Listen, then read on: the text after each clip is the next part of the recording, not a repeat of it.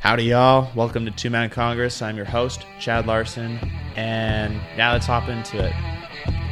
So, this first episode that I'm doing is McDonald's versus Miss Liebeck, which is a famous case that all of us have heard of. It's the one when an older lady sues McDonald's for close to $3 million.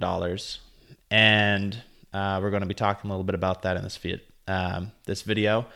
Also, this is our first official video at Two Man Congress. So support us. If you're listening on the podcast, go subscribe to our YouTube channel, and you'll be able to see this in person. You'll be able to see all the funny videos, edits that I do, and it should be a good time.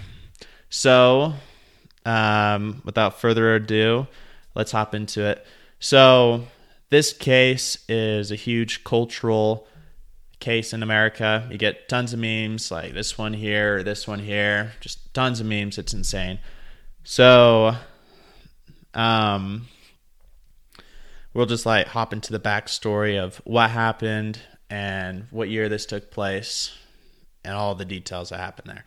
So in 1992, while parked at a McDonald's parking lot, Miss Liebeck attempted to pour creamer into her coffee. She was a passenger at the time, and she accidentally poured it on her. The coffee was close to 180 to 190 degrees, which resulted in third-degree burns and burned over 16% of her body. And 6% of that was third-degree burns, as I've said a little bit, which exposed muscle and fleshy tissue, and she had to get skin grafted. She was taken to the emergency room by her grandson and was hospitalized for, I think it took her about 9 months to recover from her injuries. So originally she tried to settle for $20,000, and McDonald's denied that, offered her $800. That's when she sought legal action by her one of her attorneys. This is the first time that she's ever sued, and they tried 2 more times to get the money before going to court. So when they went to court, these are some of the evidence that was presented to the jury by the corporate specifications. McDonald's always had their coffee at 180 to 190 degrees. That was part of their company's stance. Reasons why they said that they had it that high was because people wanted their coffee, quote unquote, hot. Like the average cup of joe that you'll get at Starbucks. I personally don't drink coffee, but if you do get coffee at those places, they usually average anywhere between 140 to 160 degrees. So McDonald's is anywhere between 20 to 30 degrees hotter than your average cup of joe back in the early 90s. And another evidence that was brought before the jury was pictures with her skin grafts. So brought evidence that it takes anywhere between 2 to 7 seconds to cause a third-degree burn. And the chairman of the Department of Medical Engineering and Biomechanical Engineering at the University of Texas also testified of the harm that this would cause to a body. There's just tons of other stuff. Between 1982 and 1992, Will and I are excited to announce our 3 brand new tier system in Patreon. If you want, you can check it out in the description below if you wish to support Will and I. And it's relatively cheap, so if you like this content, just support us. It's great. So, link below. Don't want to miss out. A lot of the evidence that was brought to the jury during this case. And we'll talk a little bit more about her money and how she got it. So the jury awarded her $200,000 originally for her injuries, and then they retracted that to $160,000 because the jury found her 20% at fault.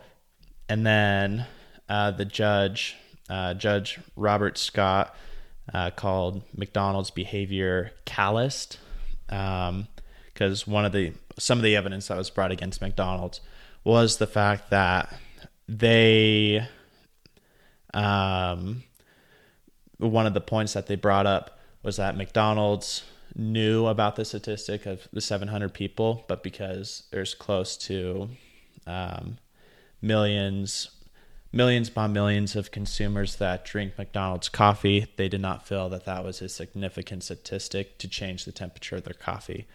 So the judge called their behavior calloused, and that resulted in her $2.7 million of damage of calloused conduct.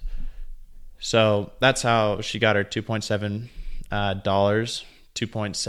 million in revenue because of McDonald's behavior. So now you know a little bit more about the Albuquerque, New Mexico case. Anyways, I don't think I actually mentioned this at the beginning. So this lady was 79 years old at the time, so she was about 80 when she spilled the coffee on her. And her full name is Stella Lieback. I'm not sure if I said that earlier. So now you know a little bit more about the case. You could take your own opinions and kind of like in the comments, just let me know what you think and whether or not you feel that the jury came to the right conclusion in this case. Patreon. Will and I are excited to announce our 3 brand new tier system in Patreon. If you want, you can check it out in the description below if you wish to support Will and I. And it's relatively cheap, so if you like this content, just support us. It's great. So, link below. Don't want to miss out. More of this content, please message us in the comments below and we'll look at it. We'll consider it. Anyways, this is really fun to do, so if you really like me reviewing court cases, especially controversial ones that are in the United States, maybe not controversial, but famous ones, such as this McDonald's v. Lieback case, just let us know in the comments, and we'd love to do more content like this. And that concludes this episode of Two Man Congress, and we'll see you next week as we are coming out with the next episode, which will be debuting next Monday. And we'll talk to you later. Bye.